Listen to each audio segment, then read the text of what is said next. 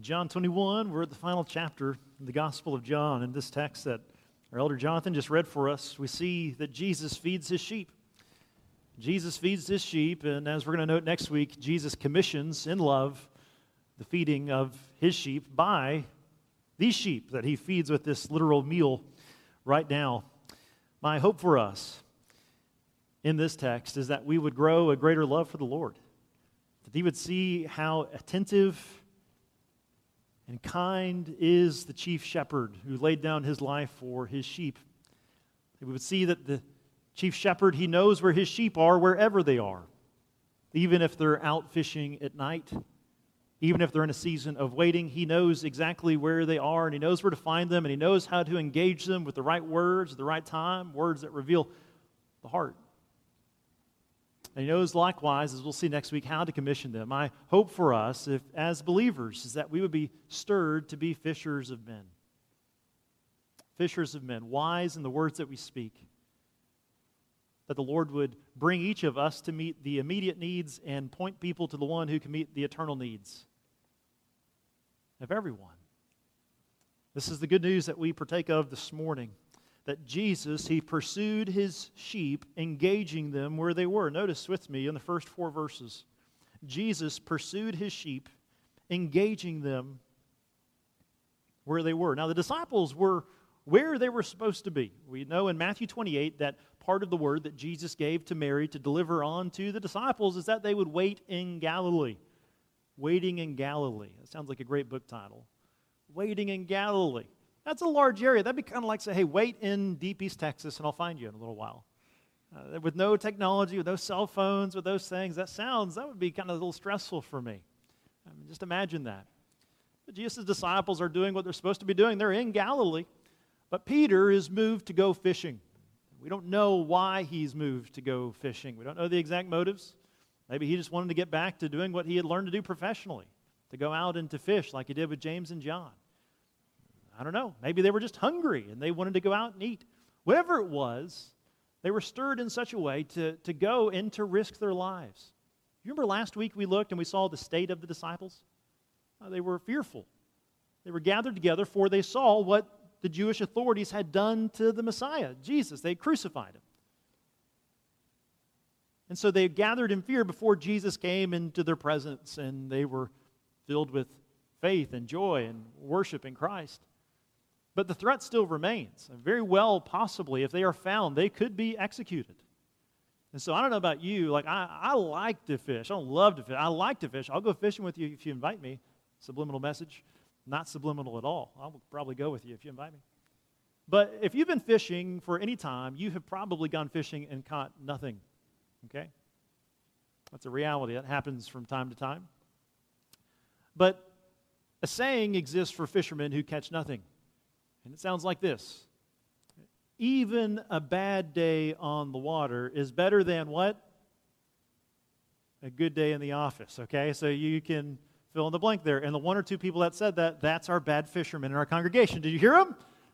I use the same saying. I use that all the time. There's tons of sayings that we can do like that. Well, at least we had a good time, right? We just kind of lick our wounds in different ways when we strike out in fishing. But I tell you what, I've never wanted to fish so bad that if I would have got caught by the warden, I would be executed. I've never met a fisherman that wanted to fish that bad, but that's what is possibly on the schedule for the disciples if they get caught by the Jewish authorities. So it seems to be Peter's idea to go fishing, and the rest of the disciples tag along with him. So this type of fishing, this net fishing, it takes a lot of strength, and it's, of course, much better in groups. And so they tag along with him, and they go out fishing. Fishing is not easy work in this time. They toil all night, the Scriptures say. These men fished to the point of exhaustion. Certainly they were hungry. They didn't know where their next meal was going to come from. They certainly I'd imagine by the end of the night, trained professional fishermen, they would surely thought they would have caught something. And yet we're told by the text that they caught nothing. Upon the shore is Jesus. The last time that we saw Jesus near the water was in John chapter 6. Do you remember how Jesus met his disciples? when they were on the water in John chapter 6? He walked on the water right out to see him. But Jesus doesn't do that here. Jesus stays back upon the shore, I'd imagine fishing probably by moonlight, and he watches his disciples. He knows their situation. He knows that they have labored in vain. They've caught nothing. And I wonder how long he watched them. For us, it would be confounding to think, how would you go about finding somebody in that situation? But Jesus knows exactly where his disciples are. Listen, just like he knew where Thomas's heart was.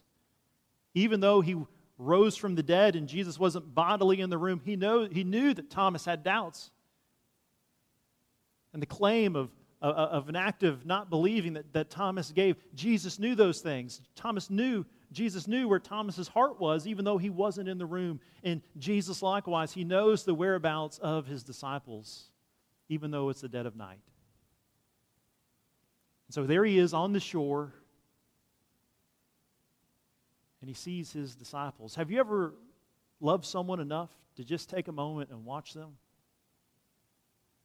Family member, a friend, a grandparent, a grandchild, to just stop for a moment and just observe them, to watch them.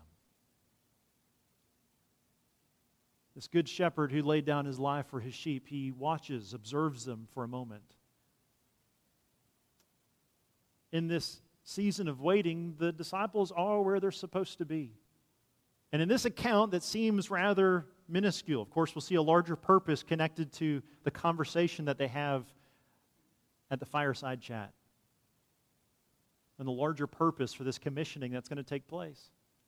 This account that's given, some of the details that are given, 153 fish, they seem rather obscure, but I would argue this season of waiting as they're waiting in Galilee is filled with purpose.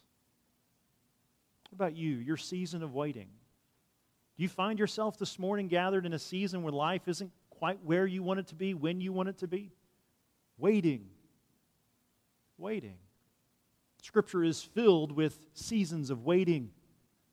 Whether it's the 25 years, even though some details are given in there, certainly, but whether it's the 25 years in which Abram and Sarai waited for the blessing of their son.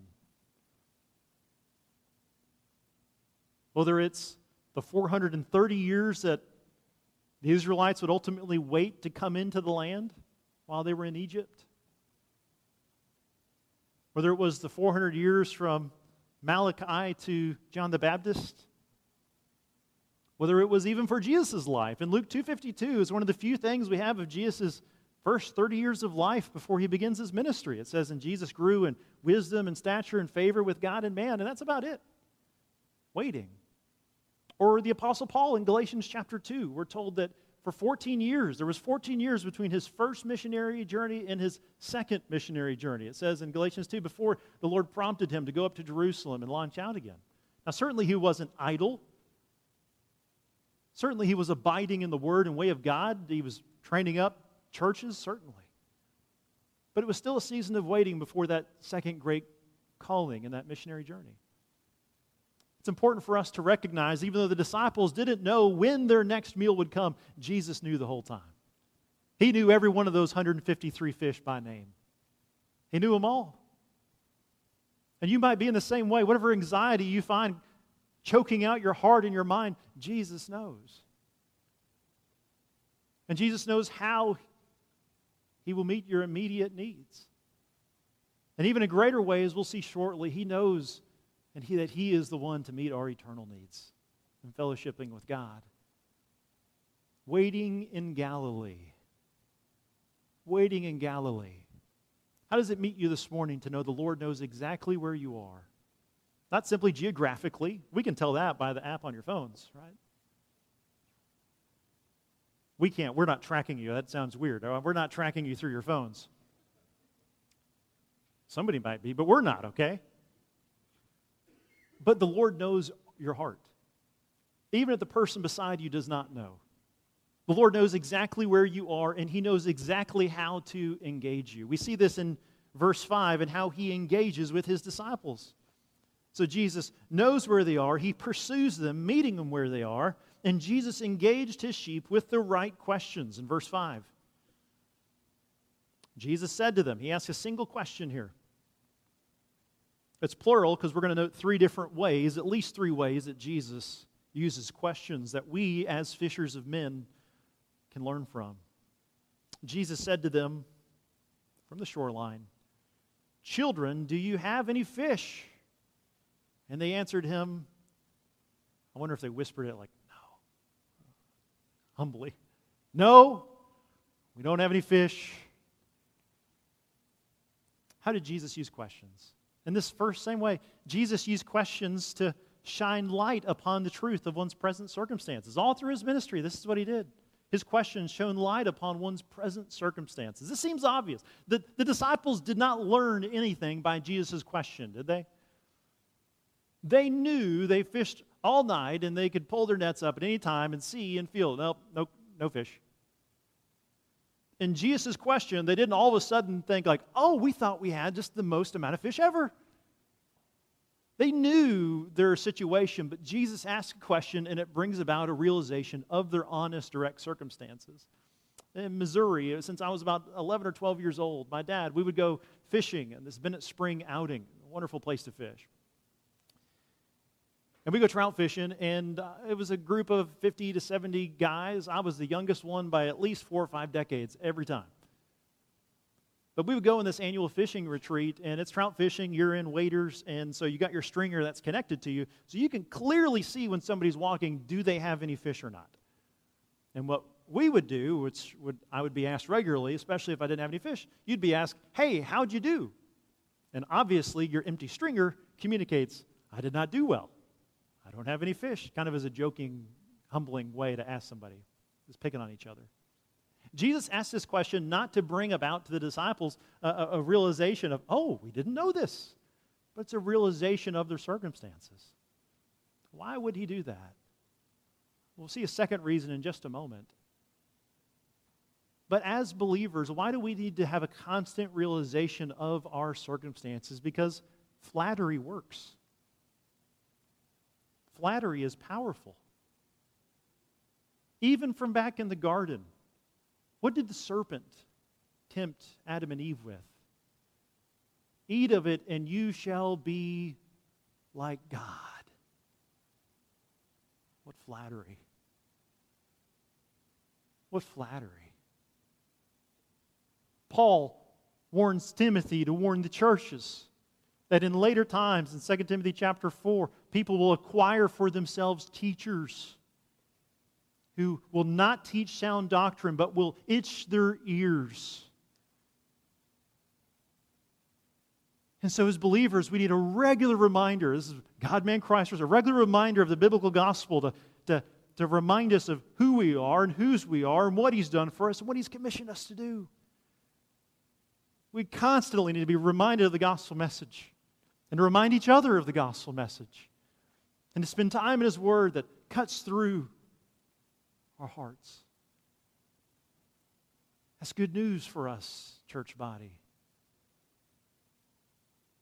As a part of our congregation, you have people in your life, we pray, that love us enough to ask the hard questions, the, hey, how's that working out for you type question. Because we can get by for a little bit. I mean, we could put a little makeup on and get by and cover something up for a little bit, but eventually it shows. If you've got a sore on your foot, you can walk with it for a little while, but eventually it will start to break you down, and you'll start to have a noticeable limp. As believers in Christ, if we're not abiding in the way of God, if we're not abiding in the purposes of God, to know Jesus, to make Him known, to be and make disciples of Jesus Christ for the glory of God, if we're not having that as our primary goal and purpose, as we rest in the finished work of Christ, we'll find ourselves with empty nets. We'll be like the disciples who find ourselves toiling and exhausted in empty nets. Maybe we meet all the goals and celebration standards of this world, the promotions and the achievements and the relationships. But in reality, if we are not doing and being who God has called us to be, not simply fishers of fish, but fishers of men in our respective areas and seasons of life, praise God for people that love us enough to come alongside and say, but how's that working out for you? How's that working out for you? So Jesus asked questions to shine light upon the truth of one's present circumstances. And secondly, with this same question, we'll note that his questions brought to memory one's prior spiritual commitments. Look over in your Bibles to Luke chapter 5. Luke chapter 5. You're going to want to turn there for this one. Luke chapter 5. We're going to read verse 5 through 11.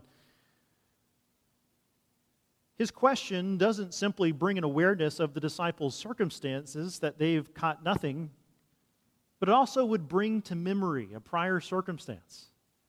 When Jesus first met Peter and James and John, the scene that we just read in this miraculous catching of the fish is very similar to what we read about in Luke chapter 5. Remember, these are trained and professional fishermen. The crowd is encroaching. Jesus gets in the boat, asks him to put out a little bit so that he can preach and teach to the crowds. And then after doing so, he says, hey, put the boat out further. Go out a little bit deeper. So they go out a little bit deeper and they cast the nets. And here's what we see. Look at Luke chapter 5, verse 5 through 11. This is the first date. We'll call it the first date. Luke chapter 5, verse 5 through 11. And Simon answered, Master, we toiled all night and we took nothing. But at your word, I will let down the nets. Does that sound familiar? When they had done this, they enclosed a large number of fish, and their nets were breaking. They signaled to their partners in the other boat to come and help them. And they came and filled both the boats, so that they began to sink. But when Simon Peter saw it, he fell down at Jesus' knees, saying, Depart from me, for I am a sinful man, O Lord. For he and all who were with him were astonished at the catch of the fish that they had taken. And so also were James and John, the sons of Zebedee, who were partners with Simon. And Jesus said to Simon, Do not be afraid. From now on you will be catching men. And when they had brought their boats to the land, they left everything and they followed Jesus. Jesus asked a question. Y'all got any fish in there? No. They fished all night and they had nothing to show. And that question, I imagine, would have brought back to mind the first date, in which they had nothing to show for their labor. And they hear the words that Jesus gives and the instruction that Jesus gives, and just like in the first case, they catch so many fish that it leaves them astonished. Now, John will give us the number. Luke does not. However many it was, in that case, it was enough where everybody was so moved, and Peter was so moved, it brought him to repentance, confession of sin, and a reliance upon Christ. How about you? Where are you at with the Lord? As you think back through your life, was there a time in which you found yourself just really abiding in the way and Word of God? And you look now today and you think in reflection of that, as you think back to that time, I think baptism functions in this way for us as well. We saw Haley's baptism last week in 1 Peter 3. 1 Peter is going to be the book we're going to walk in next after we finish John. And in 1 Peter 3, I think there's an allusion here to how he uses it of baptism, being this appeal to God for a good conscience for the rest of our life that we live. So we're raised to walk a newness of life with the Lord, and when we're not doing so, it's a reminder to that profession that we made, to abide in Christ and the newness of life we have in Him, as we've been united with Him in His life and death and resurrection.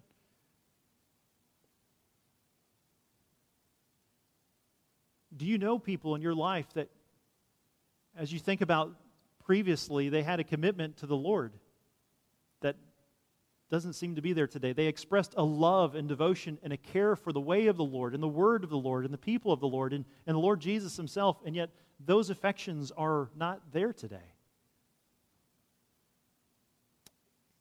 And if so, would you pray for the courage to talk to those people, to pursue them, and to ask them revealing questions? And here's why I say it's a revealing question, because I think most people drift out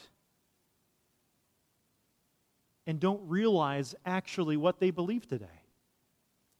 I think a lot of people that grew up in church context or maybe got connected in college or the most prime time, one of the most prime times, did you know that people get connected to local churches is actually when they have kids for the first time. Why? If you've had kids, you know Help! Right? Anybody can help me with this? But maybe that season has drifted. You know, one of the main times that people get disengaged from church is when they move. Nacogdoches is a pretty transient community. So you could have people that were active in their faith and abiding in the way and word of the Lord, and yet they moved here, and after 3 weeks it became a habit not to be connected to a church. Maybe they church shopped for a while, and then a while became a long time. And then before you know it, there's no vibrancy and love of the Lord. There's no active abiding in submission to the way of God. There's a distance there. They've drifted unknowingly. And they've begun to believe things by the preachers that they listen to, that they hear either through social media or through the news or through the radio. And their hearts have drifted to other loves, lesser loves. And they're just waiting for a believer in love to come alongside them. This could be a coworker, a neighbor, a friend, a family member to get a meal together, to spend some time together and just say, look, can I ask you a question? You said you used to go to church. You said you used to read the Bible regularly. What happened? To ask questions about present tense. What do you believe about the Lord? Do you believe Jesus is God? Do you believe Jesus rose from the dead? Do you believe God's Word is the final authority for all things in practice and in belief? And if not, by what standard, by whose standard do you live today? And what we find more often than not is a person is at a position where they've drifted so far as they answer those questions, they begin to realize they're making a counter profession of faith. Or they're so jarred by the realization of what's happened because they've never thought about it, they've just drifted, that the Lord uses it to bring them back to revival and a recommitment to the ways of the Lord, abiding and resting in His finished work. That's what God calls us to do as believers. That's what Jesus does with this question. It brings back to mind both the reality of their circumstances and a reality of the promise that Jesus gave them, not to be great fishers of fish, but to become fishers of men. That commissioning was going to happen for them very soon. But let's look first, or third, I should say, at a third way in which Jesus used questions. And it's not really identified here in His question, but there's a lot of different passages we could look at. Jesus, as the master, He's the master question asker. He did a third purpose with His questions. We see it in several places in Scripture. His questions got to the heart, thirdly, of the matter by moving from the general conversation to a point of personal response. So Jesus is the master of taking general conversation pieces, general issues in the news, newsworthy stories. He takes them and He doesn't let it stay here in the general where it's comfortable. He takes it and He makes it personal. Let me give you two examples. One is in Matthew chapter 16. I'll read it for you, just one verse. In that case, He asked His disciples, who do people say that the Son of Man is? Who do people say that the Son of Man is? He asked His disciples. And His disciples give a survey of answers. Some say Elijah. Right? They give this survey of answers. But Jesus doesn't stop there. What does Jesus do? He looks at His disciples and asks them, but who do you say I am? So He doesn't let it stay in the general. He brings it to the personal. And then Peter, of course, there gives that great profession of which our faith is built. You are the Christ, the Son of the living God. And then Jesus affirms him, blessed are you, Simon Peter, right? For this has been revealed to you from heaven. Then right after that, he then tries to deny Jesus. Well, anyway, we'll go on. But it's the profession of faith that's made. But Jesus takes the general. Who do they say? So this could be the very simple question. What are they talking about on the news? That's an easy place to talk about, isn't it? Kind of easy. It can get heated quick, can't it? You're all kind of smiling, but some of you look like you're in a coma. So wake up. Here we go. What would happen if I asked you what's going on in the news? Politics, right? COVID, right? Lots of problems. Things that we can talk about and have an opinion on, and we could even fight over our opinions. But our opinions stay general, don't they? We might ask the general topic, what do you believe about this? But Jesus says, who do you say that I am? And one of the great questions we can ask as believers is, who do you say Jesus is? Not simply, who did you say, but who do you believe Jesus is? It's a gift of a question to make. Let me give you one more example. Look to Luke 13. Flip in your Bibles to Luke 13. Jesus did this not only with his disciples, but he did this with the crowds, many of whom were faithful Jews who had not yet committed their lives to Christ. They've not pledged their allegiance to him. They watched, they observed, many followed in crowds, but they had not yet committed to him. He addresses the crowd. In Luke chapter 13, look at verse 1. He takes things that are the most moral, political, and offensive of topics that would have galvanized, it would have gathered together all of the Jewish thinkers. The Sadducees, who toward the left on certain issues of the resurrection, the Pharisees on the right, the Essenes, the folks that lived in the rural areas, and the Zealots, the political leaders that wanted to overthrow things by the sword. He takes this topic and watch what Jesus does with it. This is unreal. Look at Luke 13. There were some present at that very time who told him about the Galileans, whose blood Pilate had mingled with their sacrifices. So they're sacrificing, and Pilate comes in and kills them. And Jesus answered them, "Do you think that these Galileans were worse sinners than all the other Galileans because they suffered in this way? No, I tell you. But unless you repent, you will all likewise perish." And Jesus offers up another tragedy. Or those 18 on whom the tower of Siloam fell and killed them. Do you think that they were worse offenders than all the others who lived in Jerusalem? No, I tell you, but unless you repent, you will all likewise perish. Repenting, a turning away of worldly allegiances. A confession of missing the mark, a turning and trusting in Christ. Jesus takes their observations of a situation that would be like their 9/11, a unifying factor of a tragedy that took place. A man-made tragedy on one case by the government, and then on the other case, this tower that seemed to randomly fall as a tragedy and kill 18 people. Jesus takes it. And he says, does that seem unjust to you?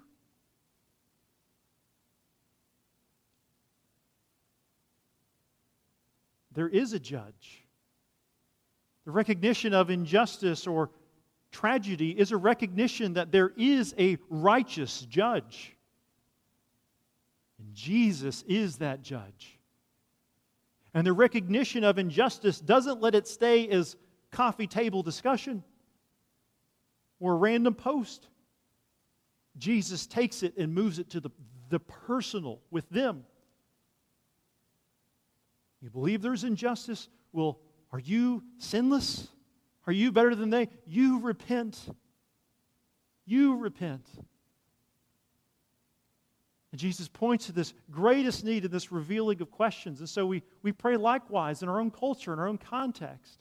We pray for President Trump to be healed in this COVID. We pray for all the tragedies of those sick in COVID and all of the hurts and heartaches of life that our culture right now is facing. But we also pray for wisdom and sensitivity and boldness, as we'll see thirdly, to meet needs, to recognize needs, and to long to meet immediate and eternal needs. Jesus meets the disciples' immediate need, and he reminds them of their greatest need, which is fellowship with God. He gives it to them. He recognizes their immediate needs and their eternal needs. And he meets them. Now, Peter is moved when John recognizes, I think the memory flashes in his mind of, whoa, that's Jesus. It doesn't seem like he sees him clearly. It's not that it's getting brighter and he puts it together. But I think it brought back the memory as the fish. They've got so many fish, it brings back to memory exactly what happened. Night of fishing, 0 fish, because that probably wouldn't happen too often, but 0 fish, and then so many fish, our nets were breaking, and now here we are again, no fish, and we've caught an astounding amount of fish. That's Jesus. Peter hears it, jumps in the water, throws off his outer garments, swims after Jesus. Jesus has got a fire going for him. He's going to meet his immediate need. And we'll see next week that Peter's fate, he's going to experience decades of ministry. And Jesus tells him those decades of ministry will end on his own cross, as his arms will be stretched out, and he too will taste death by crucifixion. But before that time comes, Peter's hungry. The disciples are hungry. They got fish to eat. And Jesus meets their immediate needs. As believers, we have to slow down enough to perceive the immediate needs of those around us. And so I would ask you this week, as you think about it right now, just imagine right now you're going home. What are things that you maybe drive by or think through in your neighborhood? People that are your suite mates or your teammates or friends or family or coworkers or neighbors. What are needs, perceived needs that could be there, but we get tunnel vision and we don't slow down to perceive the immediate needs? Now, this won't be the only meal. The disciples will need to eat meals for all the rest of their life. These 153 fish aren't going to be self-sustaining like the woman who's blessed with the oil in the Old Testament that continues to be filled. This isn't one fish and you're good to go forever. This is just a little immediate need.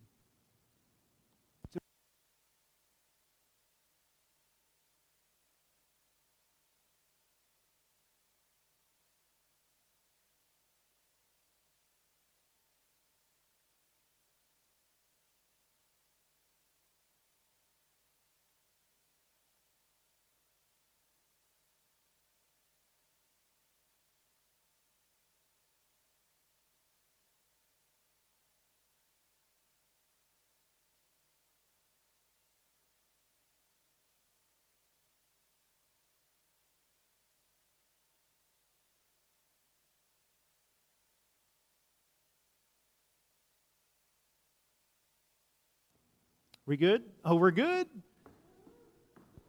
I left my battery on for the whole time between the first and second service. That's on me. That's not on our team. But hey, can we give Roberto and Drew a hand? They do a great job back there. They do a great job. Our sound team does a tremendous, tremendous job if I don't mess it up. Okay, that's the key. But here's what we see. 153 fish. 153 fish. Jesus met their immediate needs.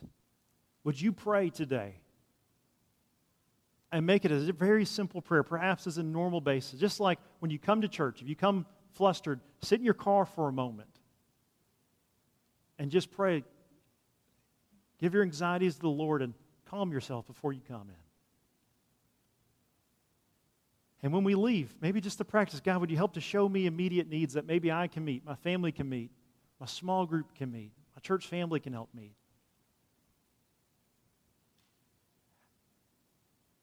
153 fish. Why is there 153 fish? I don't know.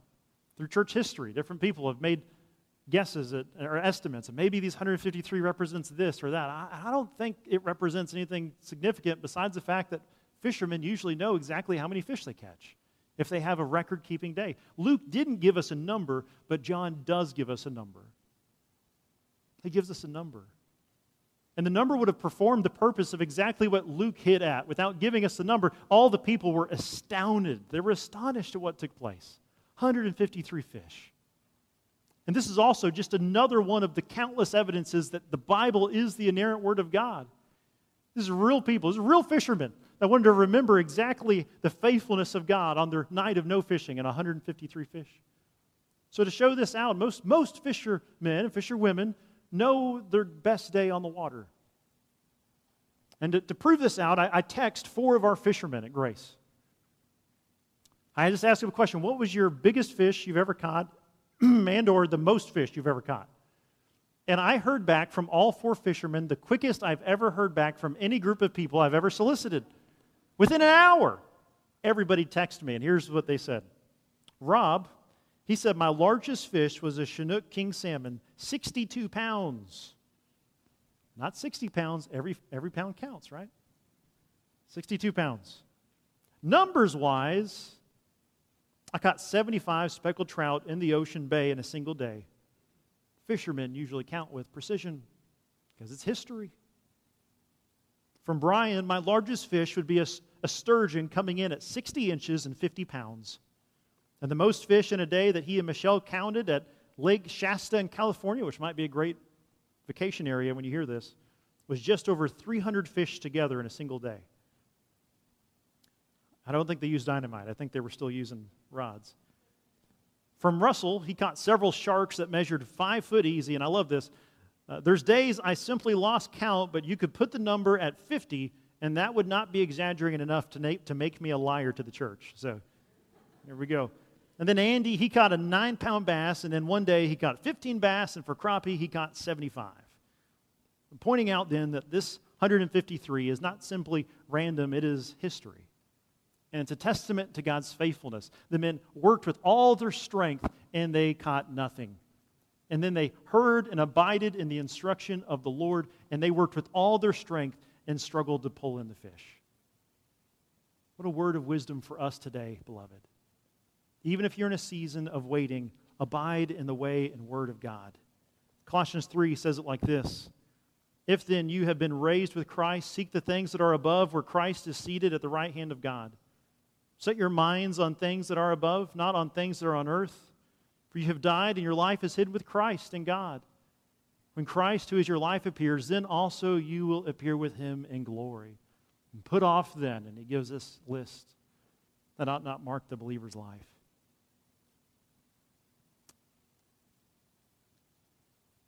The one who taught them to be fishers of men and would soon commission them to do so, he loves them. Beloved, you need to be reminded this morning that he loves you.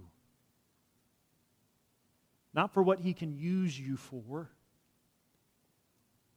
not because he needs you. Think about this scene. The 153 fish, they were created through Christ and for Christ. And in them, they maintain their being. They're his. What about the disciples? He made them. They're his. What about the instruction on where to catch the fish? Those were his. But what did Jesus do? He made a fire. He asked them to bring the fish that they caught, and he shared a meal with them.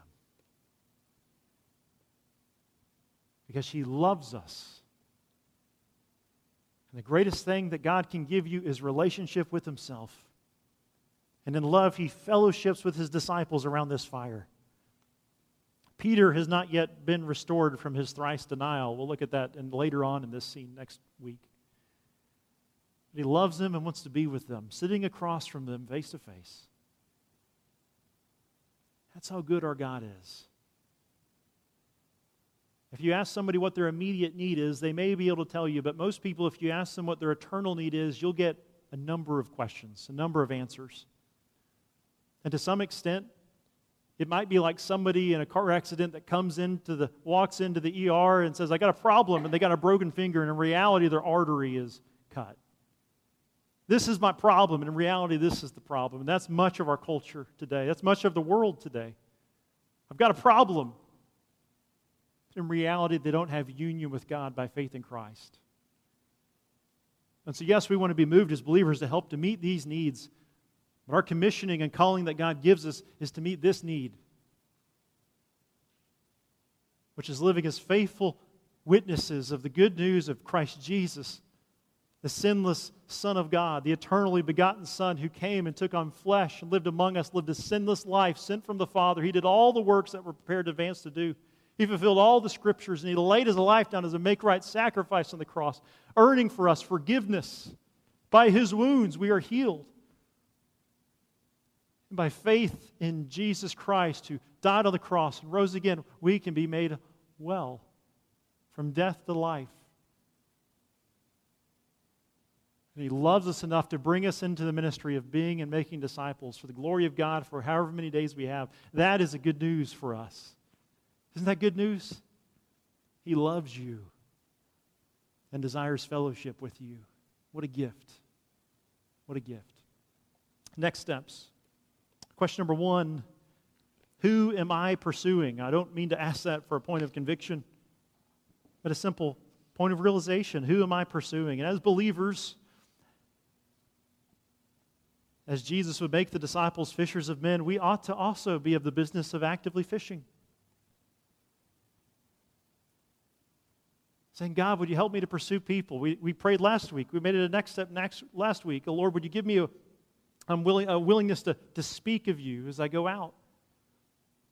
So a question, who am I pursuing? Would you open your eyes and think through and jog your memory even right now in this moment? God, who is somebody you can bring into my life or you've already brought into my life that I can pursue?